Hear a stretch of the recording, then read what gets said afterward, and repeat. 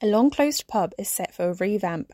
The bereaved family of Harley Barfield are fighting the council for a memorial bench, and highways engineers are seeking views on proposed slip road closures.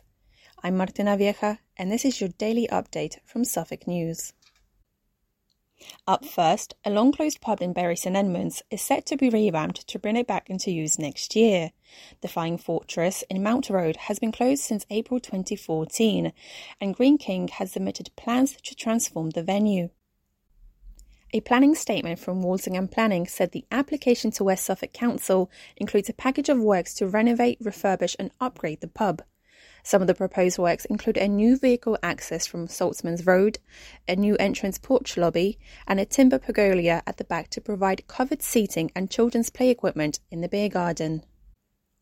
Also, the family of Haverhill teenager Harley Barfield, who was stabbed to death in January, is in a row with West Suffolk Council over a memorial bench next to his grave.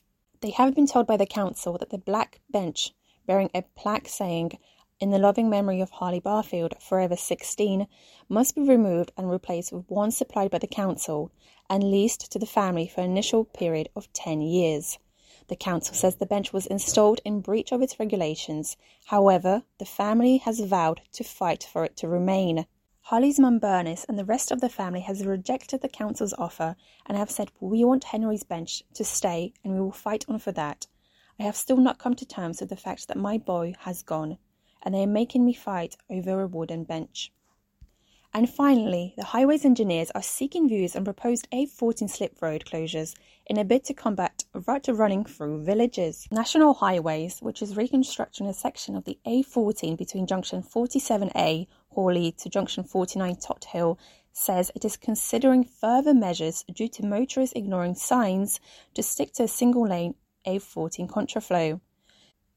It follows complaints from residents in Suffolk villages, including Woolpit, Elmswell, Hawley, Bayton, Tostock and Weatherden, about motorists using the villages as shortcuts to avoid delays.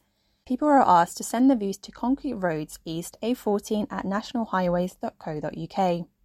And that's everything for today. Don't forget to follow Suffolk News on Facebook, Twitter and Instagram, and make sure to listen on Spotify and Apple Podcasts too.